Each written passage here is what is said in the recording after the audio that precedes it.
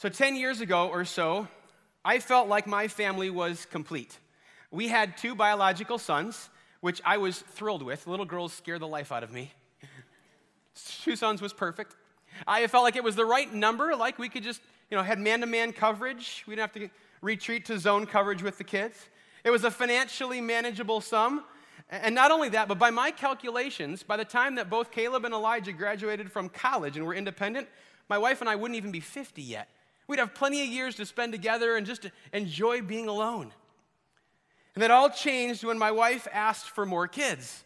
And I said, no, I'm pretty comfortable with this. I've got a good thing going. Everything's working out according to my plan. No more kids. And she said, well, would you pray about it? I said, all right, I'll pray about it. So we began to pray about it.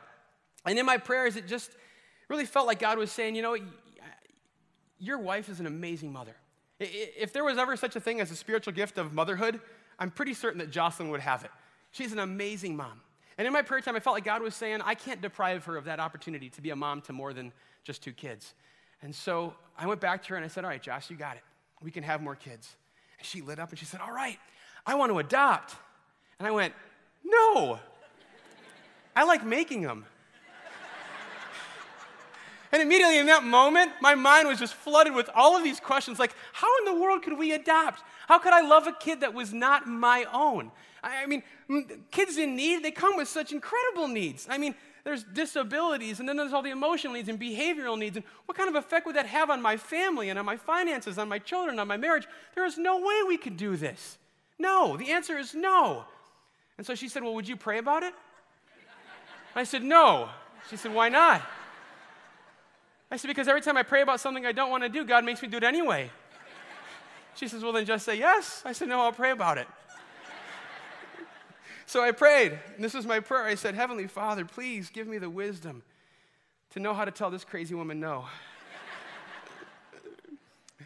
And the crazy thing was that the more I prayed and the more I read my Bible, the more the orphan, the fatherless adoption popped up time and time and time again.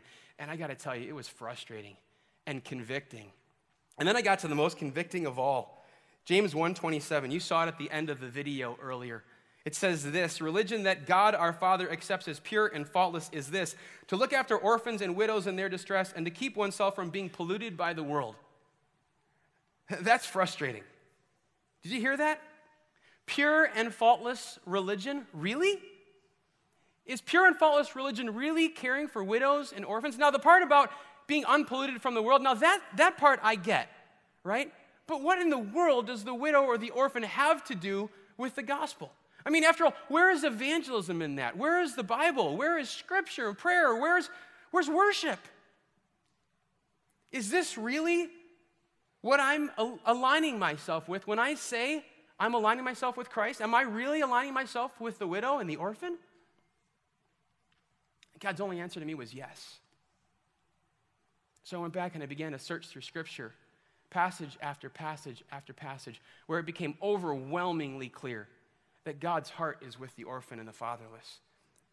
And if I claimed that my heart was with God, my heart needed to be there too. So I went back to Jocelyn and I said, all right, Joss, I can't believe I'm saying this, but the answer is yes, we can adopt. And again, she lit up and she pulled out this binder and she said, all right, sign here. She had our home study already finished. True story. Ready to go. Since that day, we've taken in over 10 kids through foster care. We've adopted 3, and our family continues to grow, and I have no idea what God has in store for us. But that's my family, at least part of it. You can't get 10 people in the same place smiling all at the same time. And when you do foster care, your family changes all the time. People ask me, how many kids do you have? And I say, well, there were 7 when I left the house this morning. So that's part of them. So what I'd like to do is I'd like to take this morning to answer the question, what does being a Christian have to do with the orphan? In order to answer this question, I want to turn to Romans chapter 8, verses 12 through 17. So if you have your Bible, open that up, flip to it. And in the meantime, what I'll do is I'll tell you a little bit about the context of the book of Romans. The book of Romans was written by the Apostle Paul somewhere around the end of his 3rd missionary journey. And it was written to the church in Rome. And some interesting things were happening in Rome. There was this fledgling group of believers, and it was mostly Gentile. And the reason why is because Emperor Claudius ejected all of the Jews from Rome a number of years earlier.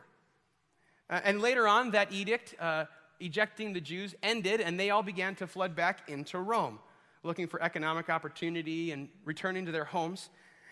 And in that season, the question popped up, what does the church need to look like? Would there need to be a Jewish church and a Gentile church? What would it look like if they all worship together in one place? How should this body of Christ look? And Paul's answer, and central to the book of Romans and Paul's understanding of the church, is this theology of adoption. So what I'm going to do is I'm going to read to you Romans 8, and I want you to listen for the context kind of coming out within this passage. Here's what Paul writes.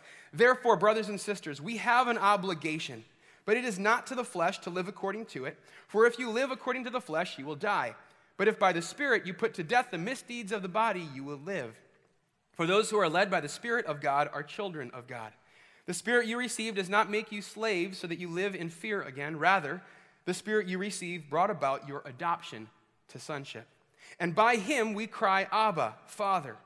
The Spirit testifies with our spirit that we are God's children. Now, if we are children, then we are heirs, heirs of God and co-heirs with Christ, if indeed we share in his sufferings, in order that we may also share in his glory.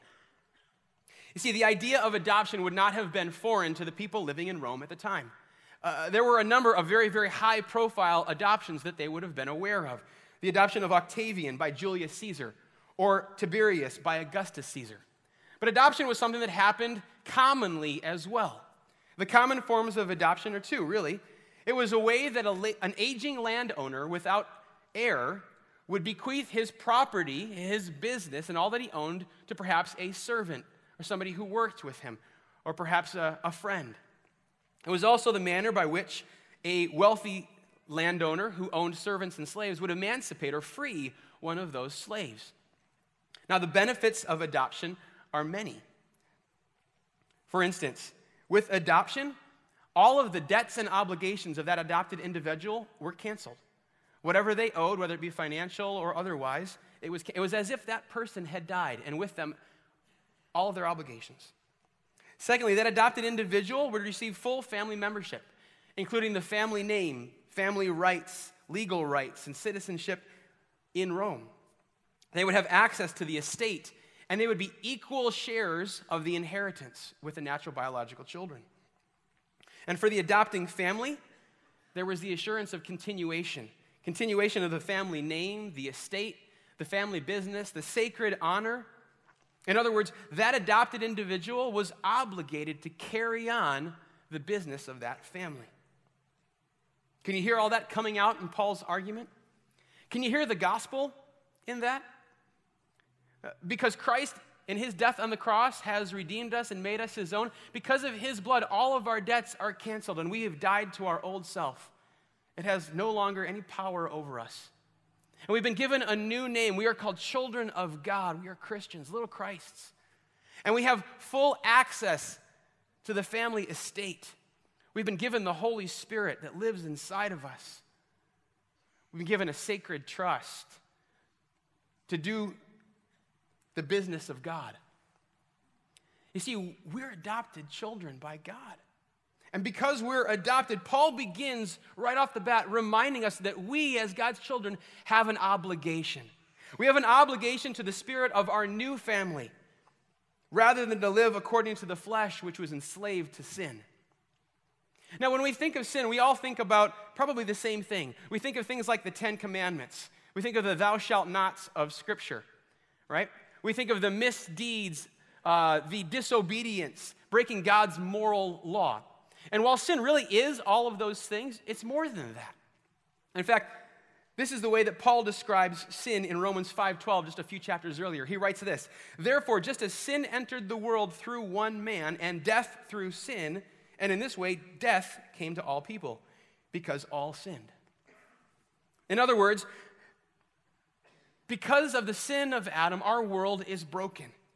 And rather than life, death has become the new reality. Rather than love, we fear. Rather than experience unity, we experience loneliness. Rather than peace, we have anxiety. See, one does not have to break God's moral law in order to experience death, the penalty of sin. No one knows this more than the 18 million orphans worldwide who die a little each day to no fault of their own. When death is the reality, then avoiding death becomes every day's aim. Self-centeredness and selfishness, self-preservation and self-promotion become the norm in our world. And I got to tell you that the consequences are devastating, being visited generation after generation, like the foster baby who screams and sucks incessantly all night long because her body craves the drug her mother fed her in utero, or the teenager who is angry and violent because violence and anger are all he's ever learned when it comes to resolving conflict. Or like the abandoned orphans lying silent in rows and rows of cribs because they've learned that nobody answers their cry of hunger or pain or loneliness anyway. Like the nearly 7,500 cases of child sexual abuse reported in the state of Illinois every year. Or the 3,000 children in our state who feel alone and isolated and abandoned as they wait to be adopted by a forever family. And then there's the 20 to 50% of kids who age out of our foster system, who find themselves within prison in the first 5 years of independence. This is what slavery to the flesh produces. This is why I think Scripture ties orphan care to the very heart of God and to the core of our faith. Because at the end of the day, it's the orphan, it's the fatherless that's the most vulnerable to neglect and abuse and injustice and violence and poverty and slavery. In fact, if we look through Scripture, we'll find that 42 times in the Old Testament alone does God mention the orphan or the fatherless.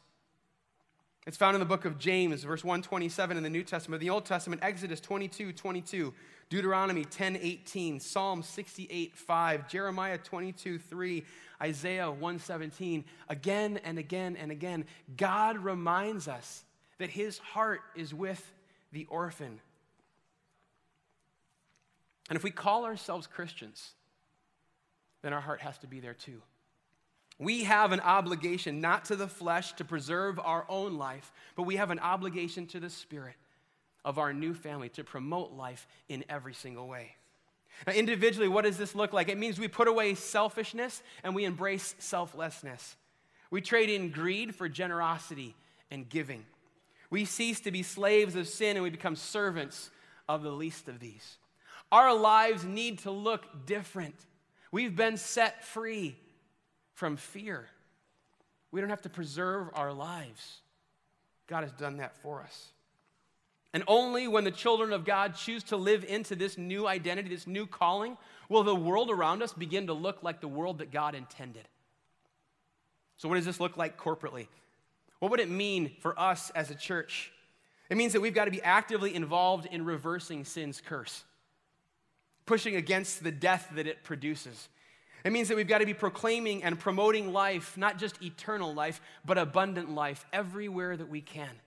That's why we as a church partner with dozens of ministries around our area in community impact, supporting them in their ministry to bring life to those that are dying a little each day. It means that we need to be about the work of our Heavenly Father and the ministry of Jesus, the natural-born Son of God, who said his ministry was to seek and to save that which was lost.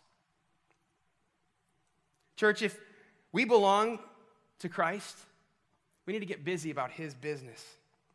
And I got to wonder, what would it look like if our church really got busy caring for the orphan and inviting others into the family of God the way that we've been invited in? I got a sense that the church would be a growing, heterogeneous collection of people representing all ethnicities and cultures and social statuses, ages, genders, backgrounds, and lifestyles. Be a big melting pot of people from all over the world and all over our culture. And that's, I believe, what God has in mind, and it's definitely what Paul has in mind when he writes this in Galatians 3:28. He writes, "There is neither Jew nor Gentile, slave or free, nor is there male or female, for you are all one in Christ Jesus." See, at the very, very beginning, God's redemptive plan for creation was that we would all be united under him.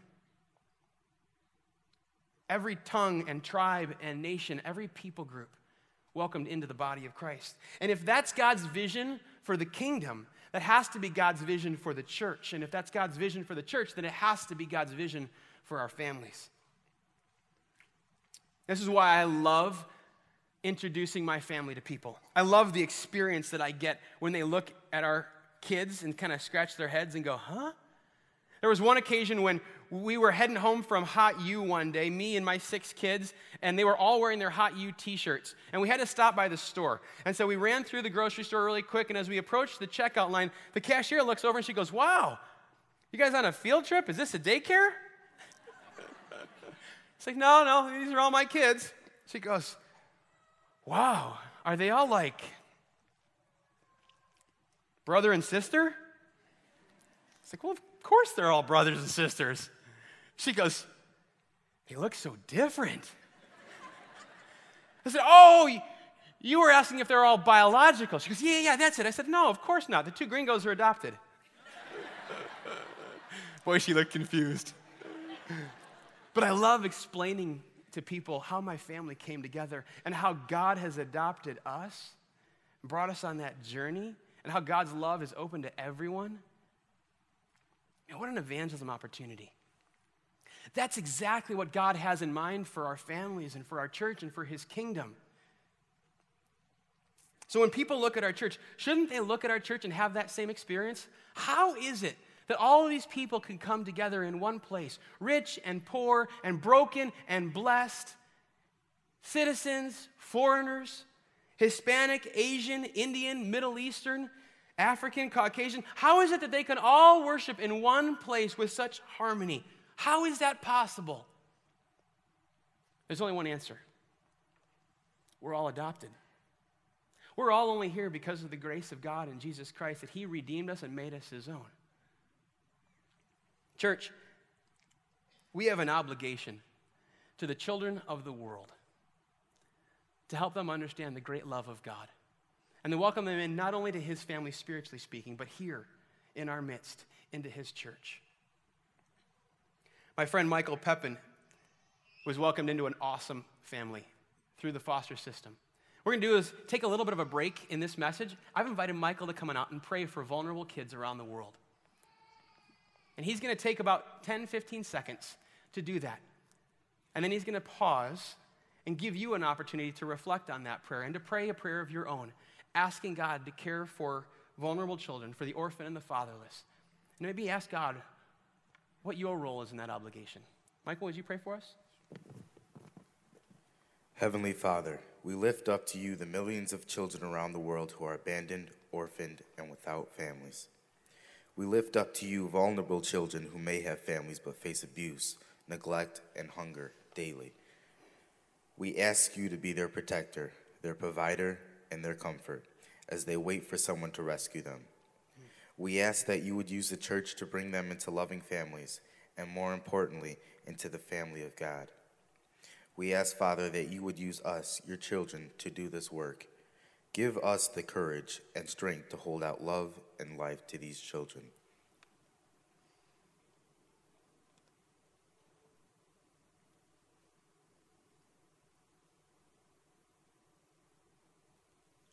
In Jesus' name, amen.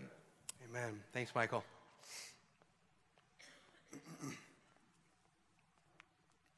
You know, when I came to realize that as a child of God, I had this obligation to the orphan, it didn't solve all of my problems in my head.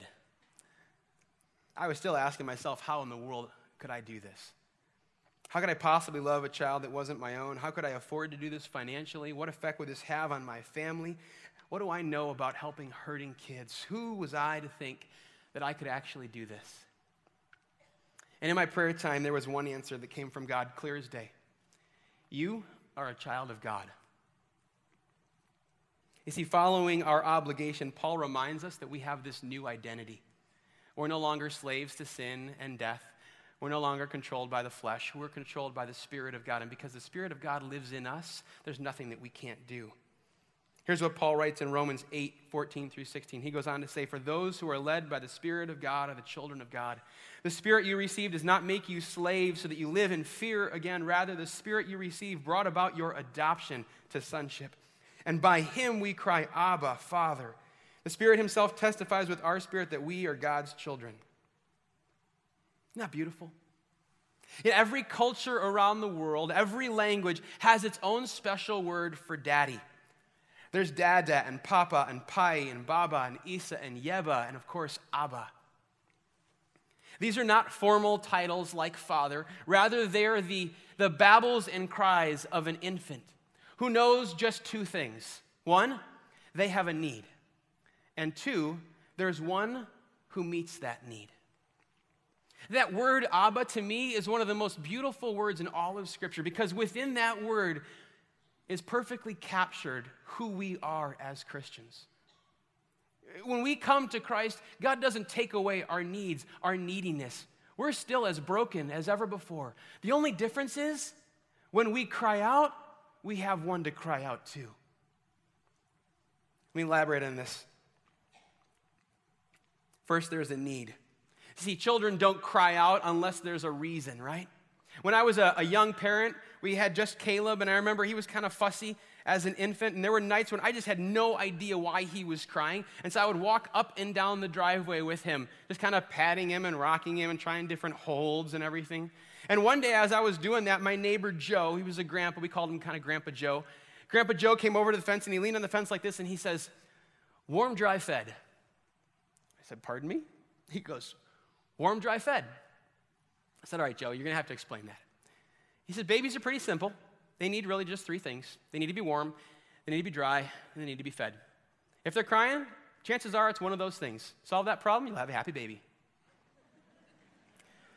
There were a few other things that kids needed, but at the core, Joe was right. Our kids didn't cry out unless there was a problem. There was a need. And as their father, it was my job to meet those needs. But the problem is that infants aren't the only ones that cry out. Children cry out, and teenagers cry out, and adults cry out. Because we all have needs. And when those needs don't get met, we have a problem. We have physical needs like food and water, air and sleep. Emotional needs like safety and security and comfort and peace. We have social needs like family and friendships and community and belonging. And we have identity needs, to be known, to fulfill a purpose, to be loved, to feel important, and to know that our life has a meaning. And when those needs aren't met, more often than not, what follows is inappropriate behavior, right? Fighting, acting out, disobedience, deception, manipulation, stealing, violence, addiction, self-harm, infidelity. You've heard the phrase, hurt people hurt people. It's true. Hurt's contagious, and brokenness just multiplies. The National Institute of Justice tells us this, that being abused or neglected as a child increases the likelihood of arrest as a juvenile by 59%, and as an adult by 28%, and for violent crime by 30%. That's staggering. Broken people cry out, begging for love, attention, safety, security. But those of us who have placed our faith in Christ, those of us who call ourselves children of God, we cry out, Abba, Father, because we know there is one who meets our need, who hears our cries and is attentive to each one of them. Jesus reminds us of this in Matthew 6:31 through 33. He writes, "So do not worry, saying, what shall we eat, or what shall we drink, or what shall we wear? For the pagans run after all these things, and your heavenly Father knows that you need them. But seek first his kingdom and his righteousness, and then all these things will be given to you as well." You see, as children of God, we do not have to run after the things of the world. We know that that's not going to produce the life that we want anyway. Instead, we can just simply ask God, our Heavenly Father, who hears us. When I can't, he can. And when I'm weak, he's strong. And when I'm needy, my Heavenly Father is more than enough for everything I need. And so when I'm woken up in the middle of the night by my foster kid, who's wrestling with abandonment issues and attachment issues for the third time in the single night, I cry out, Abba, Father, give me the patience and the strength to love her the way that you've loved me. And when my adopted teenage daughter pushes me away because for her, love is more foreign than fear and pain, I cry out, Abba, Father, give me the grace and tenderness to love her the way that you've loved me. And when a broken and abused middle schooler comes into Genesis and acts out in defiance and disrespect, I pray, Abba, Father, make me wise and gentle to love this kid the way that you've loved me. I got to tell you that caring for hurting kids has done more to shape me into the image of Christ than anything else in all of my Christian life. There's just something about joining Jesus in his ministry of suffering that helps us to put to death the deeds of the flesh and to live in the Spirit. You see, when I do that, I'm forced to cry out, Abba, Father. I'm forced to live beyond my own means, me and my family.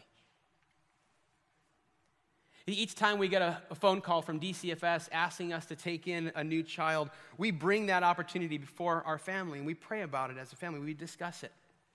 And on one occasion, we received a phone call asking us if we'd take in a little boy. We'll call him Robert. And they said Robert has been in a kind of a tough home, and he's been through a couple of foster homes already, and it won't be easy, but he needs a family. Would you take him?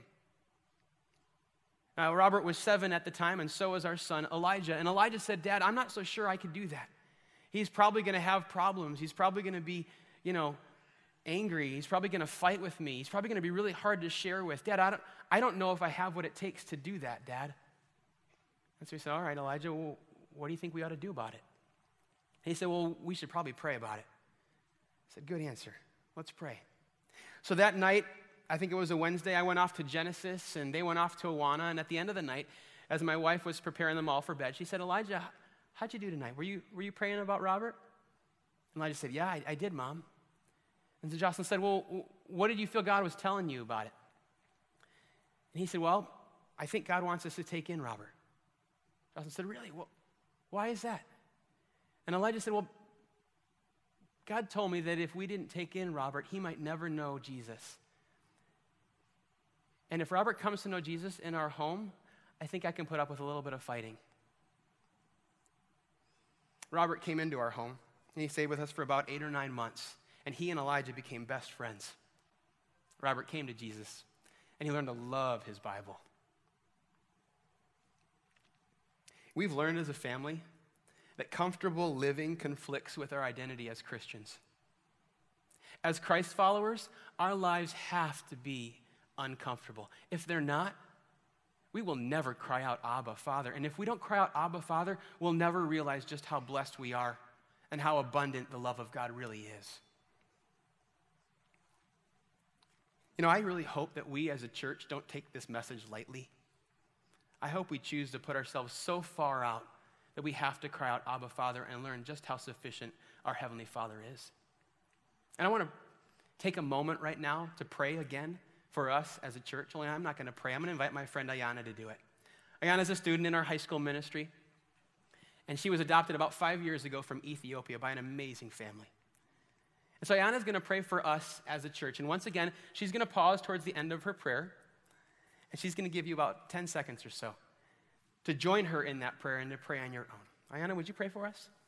Heavenly Father, we thank you for adopting us and making us your children. We thank you for blessing us and giving us the opportunity to bless others. We ask that you would use us to care for orphans and vulnerable children. Teach us to be selfless and generous and to serve the least of these. Remind us to cry out, Abba, Father, on the behalf of the orphan. Make us more like you as we go about your work. Help us to become the type of church you want us to be. May the world see you in the way that we love and give and care for the orphan.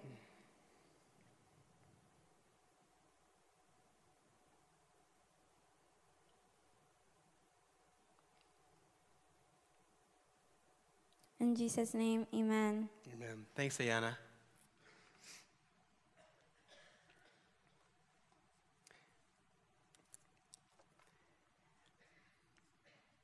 And I came to realize that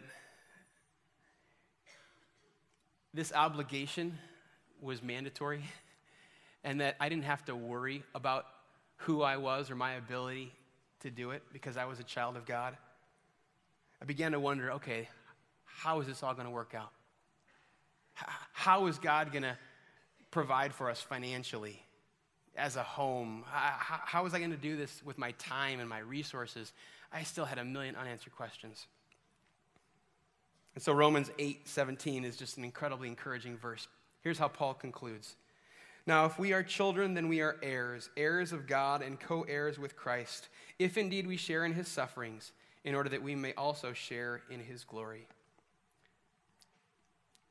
In that verse, we're reminded that we have an inheritance.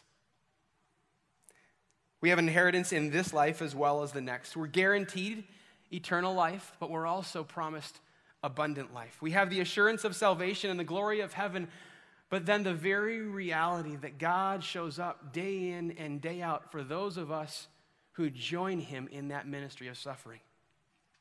That's why Paul can write this in Philippians 4:19.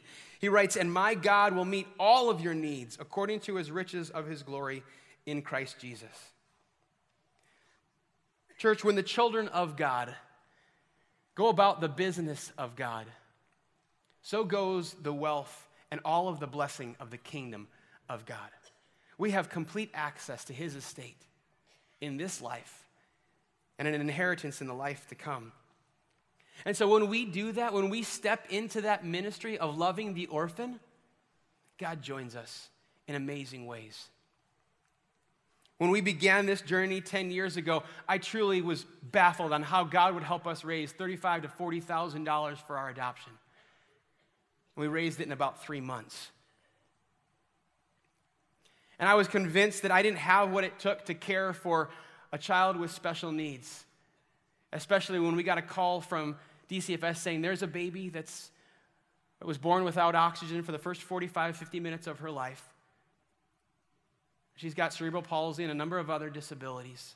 She'll probably never walk, she'll probably never talk, she'll never feed herself, but she needs a family. In fact, she might not even make it, but will you do your best to care for her? My immediate answer was no way. My wife said, would you pray about it? You know what happened. And 2 years later, at her checkup, the neurologist said that there is no way in the world that we could convince him that that was the same girl that was born 2 years earlier if he were not the doctor there and saw the whole thing play out. Not only did she walk and talk and feed herself, but she is our most energetic kid. And if you know my daughter, Jada, you'd be amazed at the miracle God did in her.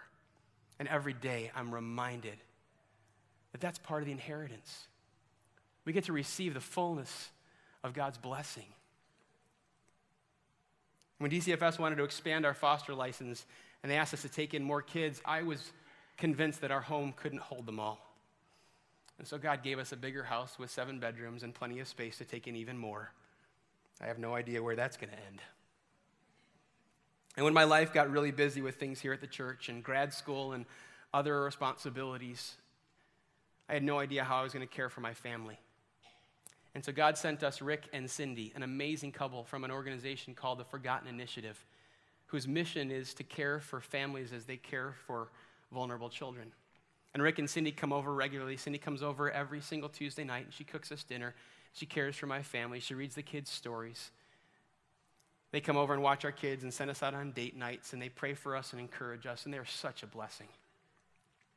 And there are those moments when I don't think I could just do this anymore, when the burden of caring for hurting kids is just too much, when I'm frustrated that my plan didn't play out the way that I thought it would, and when I wonder if everything that I'm doing, everything that we're doing as a family is really making a difference.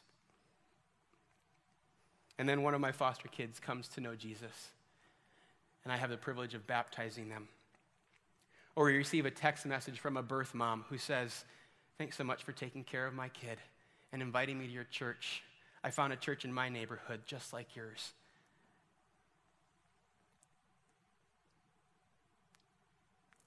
When I wonder if I'm making a difference, I'm reminded I'm making an eternal difference.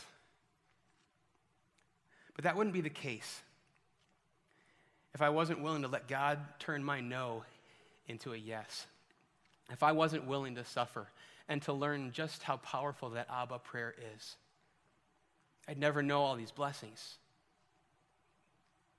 if I wasn't to join Jesus in his suffering. So let's return to the very beginning in James 1:27, where it all began for me. Oh, and instead of reading James 1:27, let me do this. Let me give you a different translation. You might call this the PPT, the Pastor Pete translation. If you want to put a smile on the face of God, our Heavenly Father, get busy with his business, caring for those that the world most often forgets, those that more often than anyone need the love and protection and provision of God. And don't get caught up in the world either, or the worldly way of life, but rather show them what it really means to be a child of God. As we close, let me ask you a question. What would it look like for you to take seriously this obligation? What would it look like if our church stepped into that ministry of suffering with Christ? What if we really believed that pure and faultless religion was to look after the widow and the orphan? Now, I know what some of you are thinking. That's easy for you to say, Pete. You're like a pastor. You're like super dad and you married super mom. Right? This is easy for you. This is your calling. But I got to remind you of a couple of things. One, it didn't start with a yes for me. I began this journey kicking and screaming. And on my own, I don't have what it takes to do what God's called me to do. It's only because I am a child of God and I lean into him. So trust me. If I can do this, you can do this. But also be reminded that not everybody's called to the exact same thing. Not everybody's called to adopt. There are dozens and dozens and dozens of ways to answer this call and to respond to this obligation that we have to join with the heart of God in caring for the widow and the orphan and the fatherless. So there are people here in each one of our campuses that are being called to adopt the one of more than 100,000 children in our country alone that are waiting for a forever family, or the 18 million waiting worldwide. There are people here that are being called to foster care, to provide a loving home and a safe place for one of the more than 16,000 children in our state alone. And there are those here that are being called to safe families, to take in children before they become a statistic, to lend a hand to a family that's struggling but truly wants to make it. Maybe you're being called to respite care through an organization like the Forgotten Initiative, the organization which Rick and Cindy come from. An organization where you can support a family that's caring for vulnerable children. Maybe you're being called to give an hour a week or so to an organization like Kids Hope, or to be a CASA worker in order to help a kid who might otherwise fall through the cracks. Maybe you're being called to give financially in support of a home like Moose Heart or Lydia House. Maybe you have old items that can be donated to the Fox Valley Pregnancy Center or another organization. Maybe you have airline miles as a businessman that you can donate to a family waiting to go to Haiti to pick up their sons. Maybe you're a doctor or an attorney or a dentist or a tutor or a mechanic or a carpenter or a piano teacher, and you can lend your professional skills to a family that's busy caring for vulnerable children. At the very least, if you call yourself a child of God, can you cry out, Abba, Father, on behalf of the orphan and on behalf of the families that are caring for them? Yeah, I think it's very fitting that next week our church is going to gather together to make Christmas presents through Operation Christmas Child for 10,000 orphans around the world. That's pretty cool. Don't miss this opportunity. It's not a suggestion. It's an obligation. And it's an opportunity to find that our Abba is more than enough to meet all of our needs. Yeah, I'm so grateful that we get to announce the beginning of this new ministry at Christ Community, Homes of Hope. At each one of our campuses in the atrium or lobby, there's going to be people from Homes of Hope waiting out there to talk with each one of you about ways to plug in and how to care for the orphan, and they'd love to chat with you. At the very least, on those tables, you're going to find prayer cards, an opportunity to pray for actual children within our community who are waiting for a forever family, vulnerable kids who need your prayers. Let's take a moment and pray. Heavenly Father, Abba, we are so grateful that you have made us your own, that you have adopted us as your children, that you've given us this great obligation, this opportunity to join you in this ministry. and to care for those who are lost and hurting. We pray that as we take this cup, as we take this bread, that you would strengthen us to go and be the people you want us to be, to go and do what you have us to do. God, may we as a church reflect your kingdom. May the world see your love in us. In Jesus' name we pray. Amen.